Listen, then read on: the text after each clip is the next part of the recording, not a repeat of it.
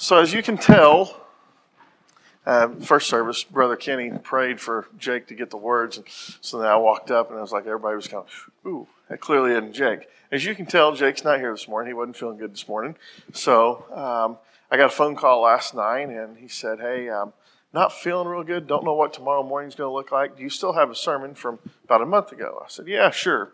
And I do. The only problem is that sermon is in a Bible, which is in Hopkins County, Kentucky, or UPS truck somewhere in between. But I wasn't going to tell him that because clearly he was stressed enough about what today was going to look like. So we went ahead and put something together to relieve that. But I guess it's something that I want to preface.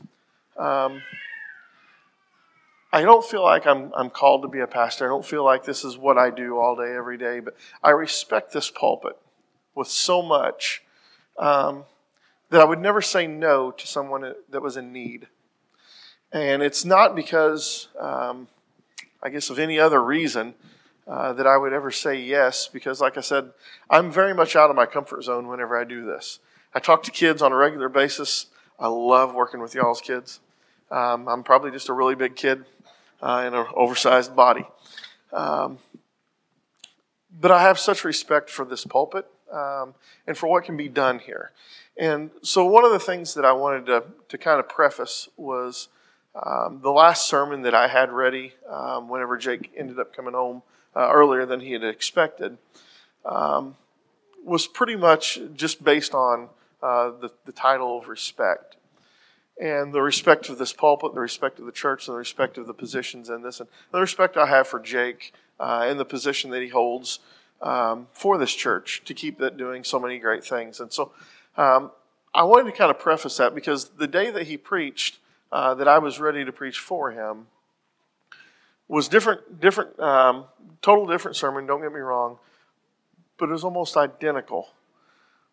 The verses that we were quoting were different, yes. The person that was preaching it was different, yes. He did a lot better job, absolutely, yes. But the purpose in it was just talking about pretty much the exact same thing. It was just a different delivery method. And so my prayer this morning is that I don't know what Jake had in store in Samuel today. I have no idea if that's anything in correlation to what we're talking about today or not. But it's my prayer that what we talk about today is what God wants you to hear. And that's all I ask for. So as we get this service kicked off, just pray with me that I wouldn't hinder that in any way, form, or fashion, that what you guys need to hear is what you hear, and I'm just the creek that gets the water from point A to point B, or the speaker that is plugged into the right cord or whatever. So let's pray real quick.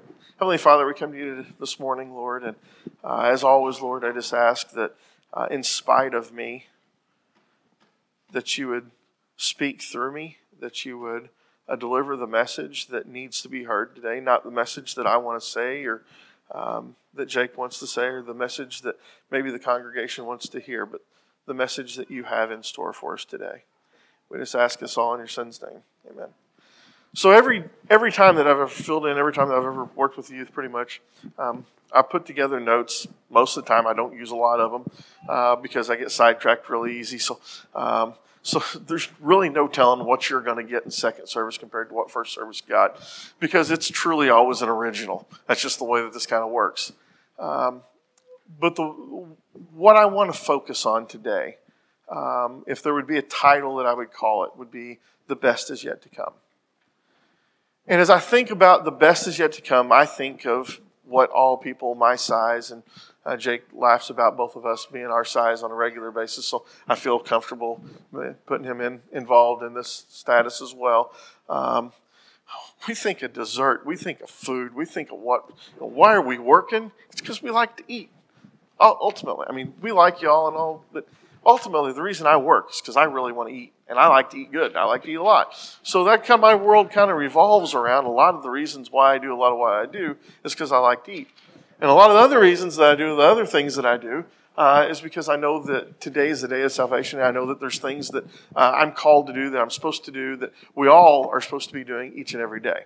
So really there's only two purposes that I have in this life. And that's kind of to make the most of what God has in store and to probably make the most of whatever I can put on a plate.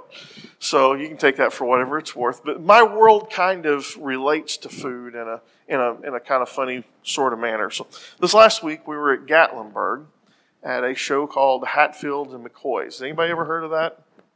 Ever been there? Anybody get full? Anybody go home hungry? Okay, not a hand there. So as we were finishing up an enormous amount of food, the waiter came to pick up some plates and things like that. And Grayson started to hand his plate with his fork and spoon and knife and everything on it. And the waiter said, "Hey, hold on, son. Dessert's not here yet. You need to keep a hold of that utensil because you're going to want to eat that." Now, I personally have ate a lot of food on the road. So I have found that there are creative ways of eating things without utensils. Has anybody ever ate biscuits and gravy without a fork or a spoon? Only one? Really? There's two. Okay. There's at least a few of you. It's messy. It's nasty. But you got food. You're hungry. You're going to figure out a way. Whether that's wiping your hands off on your shirt, figuring out a way of making like a knife out of like styrofoam, whatever. I have no idea. But there's always a way of getting the food consumed if you need it. What about pancakes and syrup? Anybody ever do that one going down the road? One there? Y'all don't travel and eat near as much as what I do, I guess. First service is a little bit more interactive, too. Because I guess a lot of them do the same thing we do. Either that or we all like to eat more. I found myself in lots of situations where when you're driving down the road and you get 10, 15 miles from where you got your food, and then you find out there's a situation here. The food is here. Your stomach is saying, I really want that. But there's no decent way of eating it. You just make a way. You make it happen one way or the other. And what this waiter was telling Grayson is that what you've been waiting for, the dessert of this meal, it's all been great up to this point. But the dessert, what tops it all off, I'm getting ready to go get. And you don't want to have to try to mess around and figure out how to eat this when you've got the utensils right in front of you. So just hold on, and I'll be right back with it. And we enjoyed, I love banana pudding. I literally have the world's best mother-in-law because several times a year, banana pudding just shows up, and that is like a huge weakness for me. Huge weakness for me. There's several foods that I like, but that's one of them that I really, really love. And I found myself through the years lots of times, whenever we have a fellowship or something here, Thanksgiving, whatever it is, I'll watch and we'll make sure that everybody gets through the line. And while I'm watching everybody get through the line, I keep watching the foods that I love the most. Like, hey, there's that corn casserole. I can't wait to, I think it's about out. And then I start watching, this stuff starts dwindling away, and then I turn over and I look at the dessert table. I'm like, ain't nobody touched that yet. I'm going to get me some of that. I'm going to get me some of that banana pudding. I'm going to get me some of that pecan pie in lieu of my buddy Dean Healy that said you never want to miss out on a piece of pecan pie. I'm going to get some of the good stuff before it disappears. The only problem with that is then sometimes I eat more of that than what I should, and then I miss out on turkey and the dressing and other good stuff too. So everything kind of comes in proportion.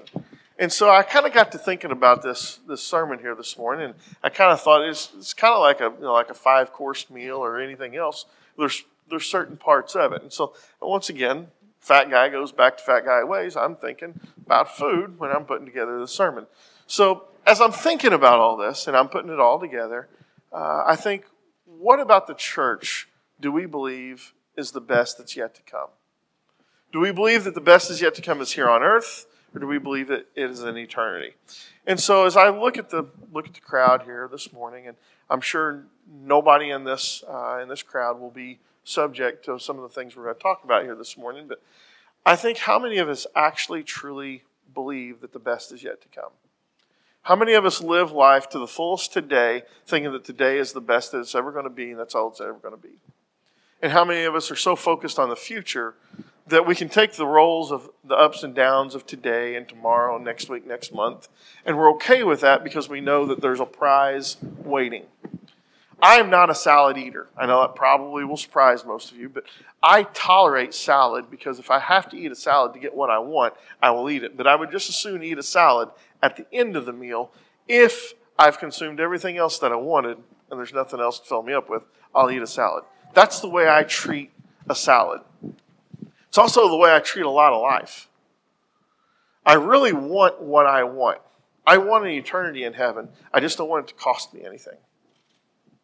It's the way most of us live.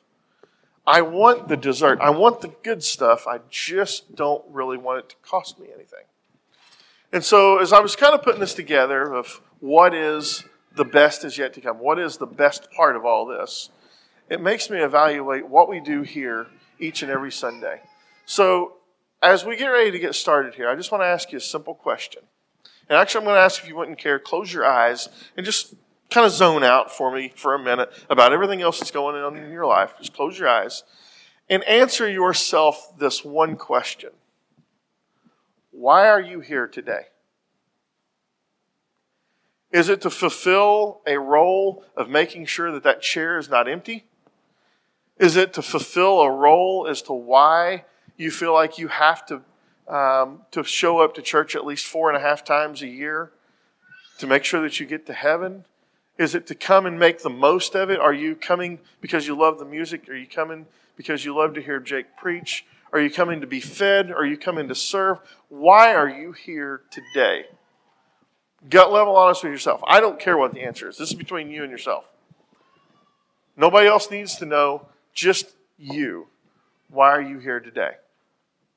Okay, you can open your eyes. So if you wouldn't care to pull up the verse, 2 Timothy 3, 1 through 7. They'll bring it up here on the screen here. Because another problem that I have is I have lots of Bibles at home, but I only have one New King James Version. That's the version I like. And so what I'm going to read out of is not New King James, so I'll put it up here. So I'm just going to read off the screen. I'm going to cheat with y'all, if that's okay. It says, "But know this, that in the last days perilous times will come. For men will be lovers of themselves, lovers of money, boasters, proud, blasphemers, disobedient to parents, unthankful, unholy, unloving, unforgiving, slanderers, without self-control, brutal, despisers of good, traitors, headstrong, haughty, lovers of pleasure rather than lovers of God, having a form of godliness but denying its power, and from such people turn away. For this is the sort that creep into the house and make captives of gullible women loaded down with sins, led away by various lusts, always learning and never able to come to the knowledge of truth." Focus for just a second here on this last part of the verse. It says, always learning and never able to come to the knowledge of truth. I've met a lot of really, really smart people in my life. Really, truly genius kind of smart people that can't comprehend the gospel. They can't comprehend why we have this hope and we have this faith that we cling to. And I think it's because they feel like for everything in all of creation, there's a perfect, specific answer that has to make sense. And nothing about the gospel will ever make sense. We all have to understand that. Nothing about it made sense that a month ago when Jake preached, it would have been pretty much the exact same sermon as what I would have preached if I would have been in a situation, because neither one of us are scholars. Neither one of us went to Yale, Duke, or any other whatever high-class school that you could possibly go to. We're not on the same wavelength of anything in the world except for eating and if God says something to us. That's the only way that we're connected. That's it. He's a sports guy. I'm the farthest thing from a sports guy in the world. We've got several things in common, but it all relates down to what the gospel says and what the gospel does. So, always learning and never able to come to knowledge. I think there's a lot of people that struggle with the simplicity of why we're here and what we're doing here. Back up a couple slides if you don't care, Luke. One more. Oh, I'm sorry, you got it. You got it. Having a form of godliness, but denying its power. Now, I'm probably a little bit, and this is totally different than first service, because like I said, nothing's ever the same. I'm a little bit of a gearhead. I like speed, I like fast, I like power, I like things like that. And so I can kind of relate to whenever it says denying its power. On the farm, on a real regular basis, I'm always looking for the optimal performance of something. And a lot of the times, I change fuel filters like it's going out of style, because if junk gets in your fuel filter, you lose performance. You don't get near the power. And so I like knowing that if I need power this instant, I've got it. I used to ride four-wheelers when I was a young kid, when I was young and dumb. And I was addicted to a 250R four-wheeler because literally when you pushed the throttle, an explosion was going to happen and something was going to go somewhere, and it was going to happen real, real fast. So it's kind of like a drag car or something like that. It is sitting still this instant, and then it's gone. And so when I start thinking about power, and I start thinking about having a form of godliness, but denying its power, I think, how crazy is it to think that we have all the power in the world, the same power that moves mountains, the same powers that created mountains, the same power that creates life and everything that we see, and then we deny it. So why would we do that? It's the million-dollar question. Why would we do that? I love power. I watch Tool Time. Does anybody in here remember Tool Time? Tim Allen? Anytime big power showed up, it's like, he gets excited, it's like, this is going to be awesome. I kind of relate to that guy. But I relate to him in a spiritual level as well. I see so many people with so much potential to do some awesome things, and they deny it. So why would we do that? It got me to thinking that, once again, if there's more to come, if the best is yet to come, why are we shortchanging this? And it's because simply, if you back up a little bit in these verses, it's talking about who we've become as a society. We love ourselves. We're ungodly. We're unruly. We don't listen to our parents. We literally want to live every day for me. It's the world revolves around me. It's all about me. You need to tailor this service to me. I want this way. I want that way. I want my McDonald's cheeseburger with onions, without mustard, without whatever it is. We've been told so much of our life that you can have it your way, exactly the way that you want it. And it don't work that way in real life. Anybody in here ever watch some Hallmarks? You got to be honest. Come on. Guys, I know you watch them too. I watch them all the time. It's either don't sit with my wife and not watch TV, or sit with my wife and watch some Hallmark. Loud and proud, raise your arm. If you watch some Hallmarks, okay. They're great, right? Every Hallmark is the same, essentially. Okay? Boy meets girl, fall in love, hate each other, fall in love, get married, the end. I mean, that's about a three-second version of a Hallmark. That's pretty much almost everyone summed up that way. And I'm picking on Hallmark. I really actually truly love watching Hallmark. I like watching love stories and stuff like that because, I don't know, it's just weird, I guess. But I love watching a Hallmark, but it gives me a messed up view of what life looks like. It gives me a messed up view of how easy marriage is. Is marriage easy? No. A few heads shaking their head, yes. Lying. Or you ain't married yet, one of the two. Marriage isn't easy. Life isn't easy. Church isn't easy. Nothing worth having is easy. Except for salvation. And it's so simply easy that it's hard. It's hard for us to process. It's hard for us to comprehend. Something that big, that life-changing, that life-altering is that simple. And so most of the time I feel like we overcomplicate it because we feel like I have to have a part in my salvation. God can't just literally sweep in and save the day before I was even born. I have to have a part of it because honestly, we're kind of self-righteous people. Just who we are. Once again, you go back into Timothy there a little bit, and it talks about us. We're all mentioned in that. Unruly, ungodly, self-centered. We're all those people. Unfortunately, it's probably going to get even quieter because I notice it's not necessarily the amening kind of sermon today, but it's a sad but true story. Life is hard, church is hard. Let's read here in Romans 5, 3 through 5. And not only that, but we also glory in tribulations, knowing that tribulation produces perseverance, perseverance, character, and character, hope. Now, hope does not disappoint because the love of God has been poured out on our hearts by the Holy Spirit who is given to us. Back it up. I think there we go. Perseverance, character, and character to hope. What do you have to do to get perseverance? Have a Hallmark movie? The reason Hallmark movies work is because they fall in love, it all falls apart, and then they figure out how to persevere and put it back together, and then it turns out all right in the end. They had to have trouble to make that work, okay? You know why I have calluses on my hands? Because at some point in time, I did something with a shovel, hammer, wrench, whatever, burnt myself, whatever, and it calloused the skin to where if I do that same thing again tomorrow, it doesn't hurt me near as bad. The same reason that a conceal and carry class teaches you to shoot the same way every time, all the time, is so that whenever you can't comprehend what you need to do next, your body automatically remembers how to do something in a time of need.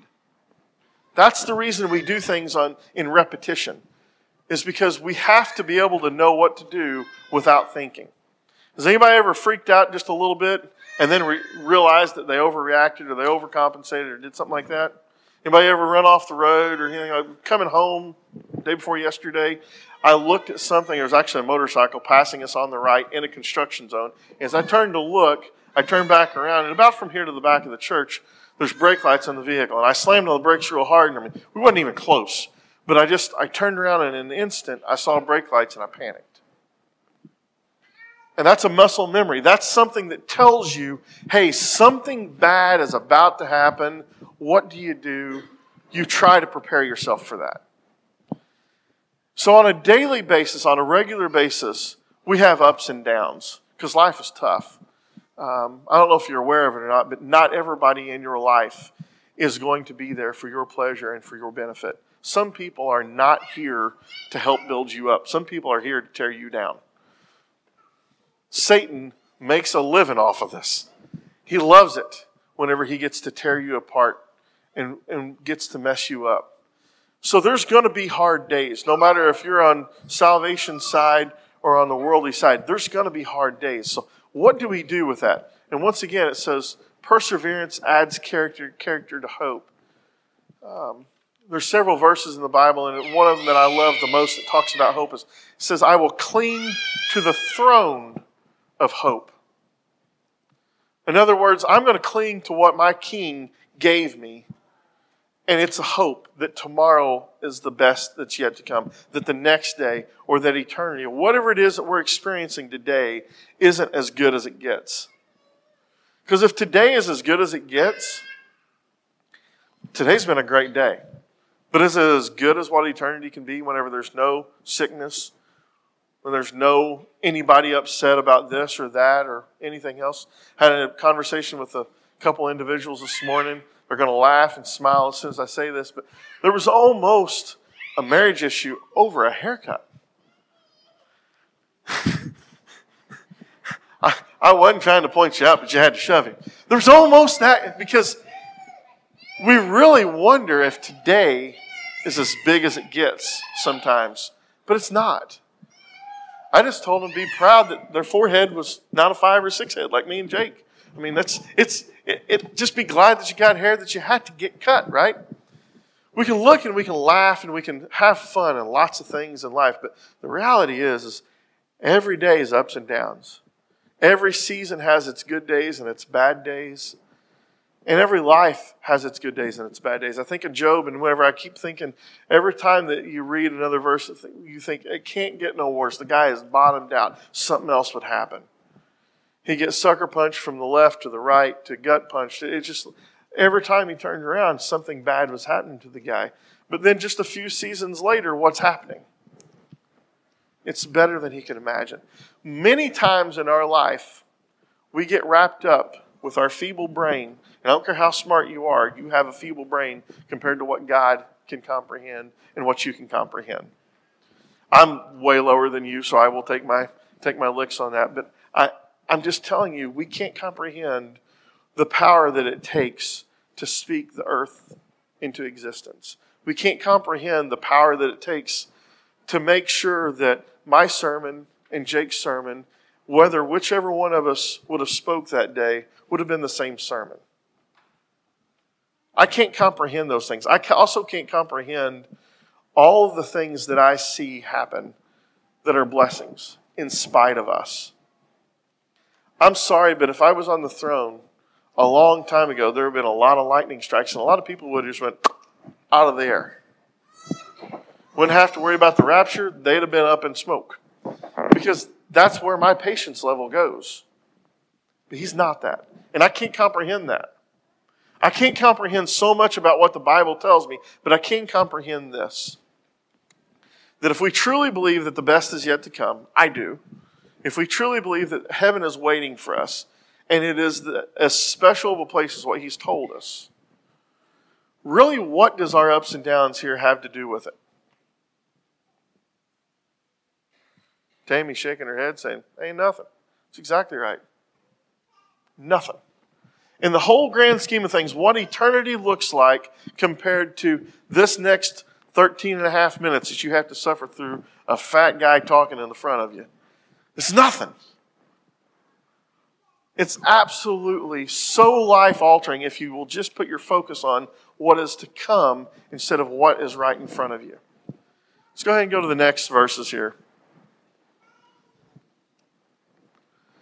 If you love me, keep my commandments. And I will pray to the Father, and he will give you another helper, and he may abide with you forever. The Spirit of truth, whom the world cannot receive. I want you to pause for a second.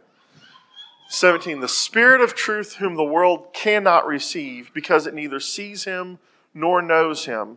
But you know him, for he dwells with you, and he will be in you. I will not leave you as orphans. I will come to you. Why is it that the world can't receive a Holy Spirit that we've been blessed to get? Anybody know? I'm pretty interactive, so I like people to talk back a little bit. I'm used to working with teenagers; they always talk back. So, why can't they receive it? Not saved. That's right. You have to accept what Christ has to offer before he's going to give that to you. You have to believe in something that doesn't make sense before you can understand it.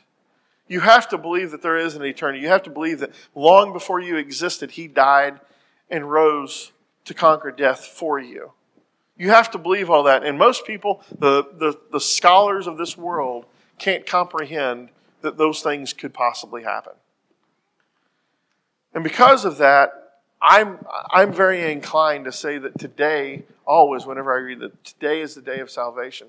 Because I grew up knowing that, tomorrow we're going to do this, knowing tomorrow we're going to do that. And we make plans, we make efforts to do everything the way that we want. But the later you get in life, you find out that normally things don't ever go as planned, right? Hardly ever.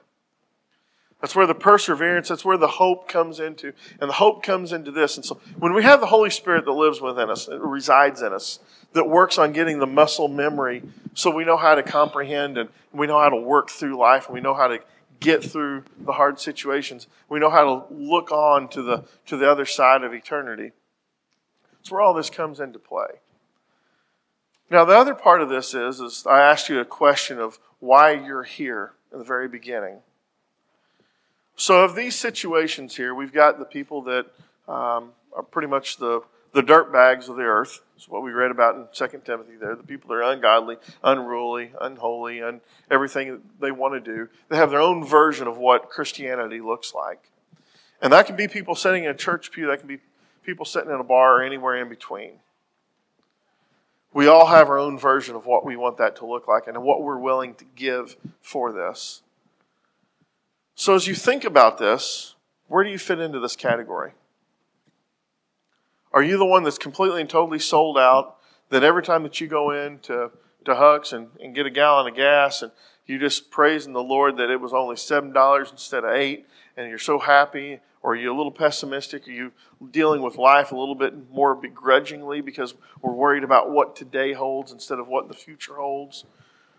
Are we more worried about people's salvation? Are we more worried about my own security, my own safety net?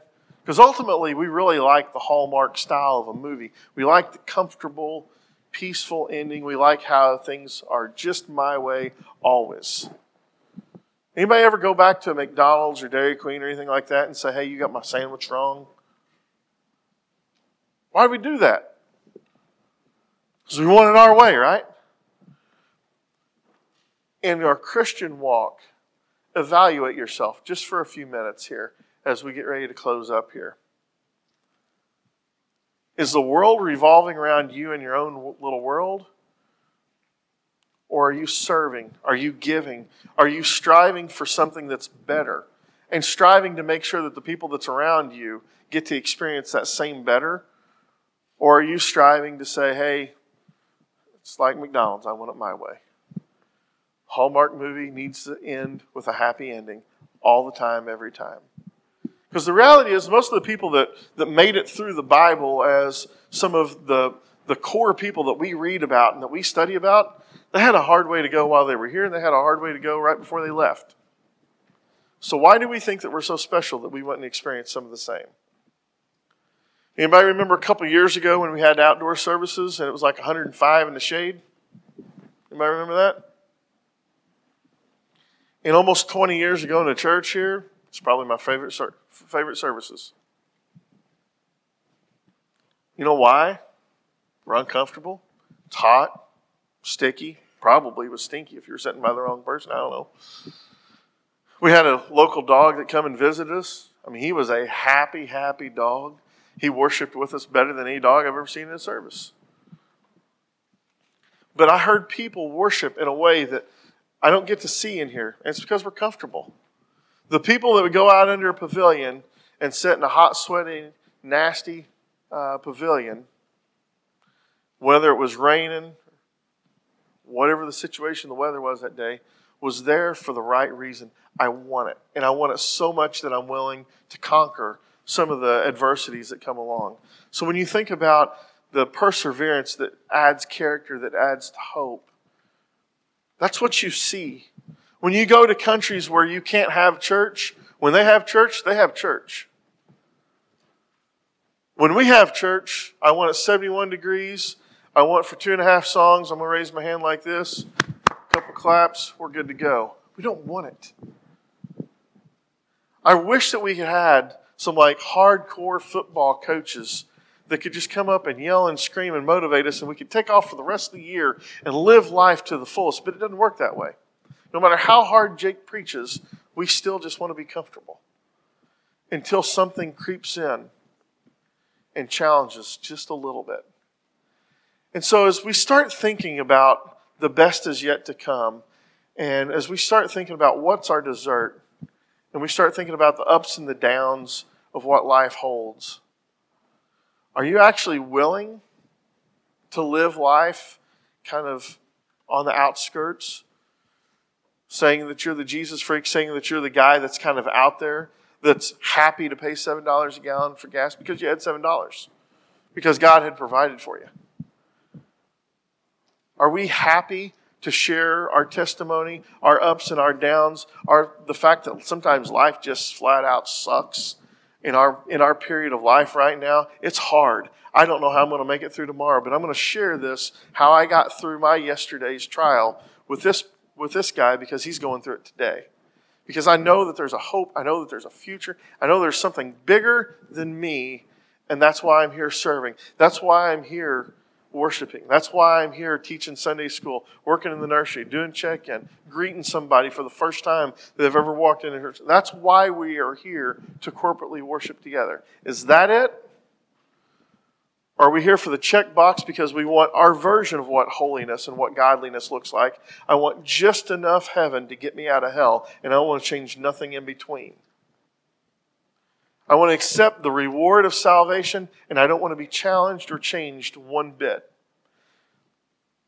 Or are you sitting on a chair this morning saying that I don't want salvation at all, I really don't want to be changed, I'm just here because I'm here, and I don't even know why I'm here, I'm just going through the motions, and I don't really even know what all this means? Because really you're one of those three people. And that's up to you. I sing songs all the time in my head. I sing songs all the time in a tractor and a combine. And Jamie just heard me say again this morning, I hate to hear myself. That's why I hate getting up here talking to you all, because I hate to hear myself in a speaker. So if I'm going to sing, I'm going to sing with the radio as loud as I can make it. But I love to worship in a way like that. There's a song that comes to my mind that says, Holy Spirit, come. And in the chorus it says, come like a fire, come like a flood, a consuming, something that wraps us up. Whenever you look at the TV shows that's posting the news of what's happened in these 14-inch torrential downpours and the wildfires, when something gets around a 14-foot wave coming at it, it's done. It's wiped out. It's consuming. I don't care who you are in here, you're not going to stand at a 14-foot wave mashing you in the face. You're going to be consumed by it. Just like a 5,000-acre wildfire. If you're going to stand there and say, hey, now you need to go around my house, it's not going to happen. It's going to consume you. That is the way that our God works. We either want all of the Holy Spirit, we either want to be completely and totally submerged and changed, or you're telling it, I'm going to limit your power and I only want this much. And I think it's sad that we would sit here and say, God, I love what you did. I love how you painted the mountains. I love the sky that you made this morning. I love the fact that the sun came up today, just like it does all day, every day. And I love that you did all that. I just don't really want you to mess with my life. I want to do what I want, when I want, how I want, and be really, really comfortable. But by the way, right before I die, I want to make sure that you keep me comfortable in eternity because it's all about me. I think that's a really odd statement. So as Jamie comes, I'm going to ask you all to stand. And this is, like I said, not necessarily expecting a whole lot of amens out of this, but I want you all to stand, and I want you to all think as the altar is open. You're one of those three people. Are you willing to stay the same? Do you want your version of dessert, or do you want it all?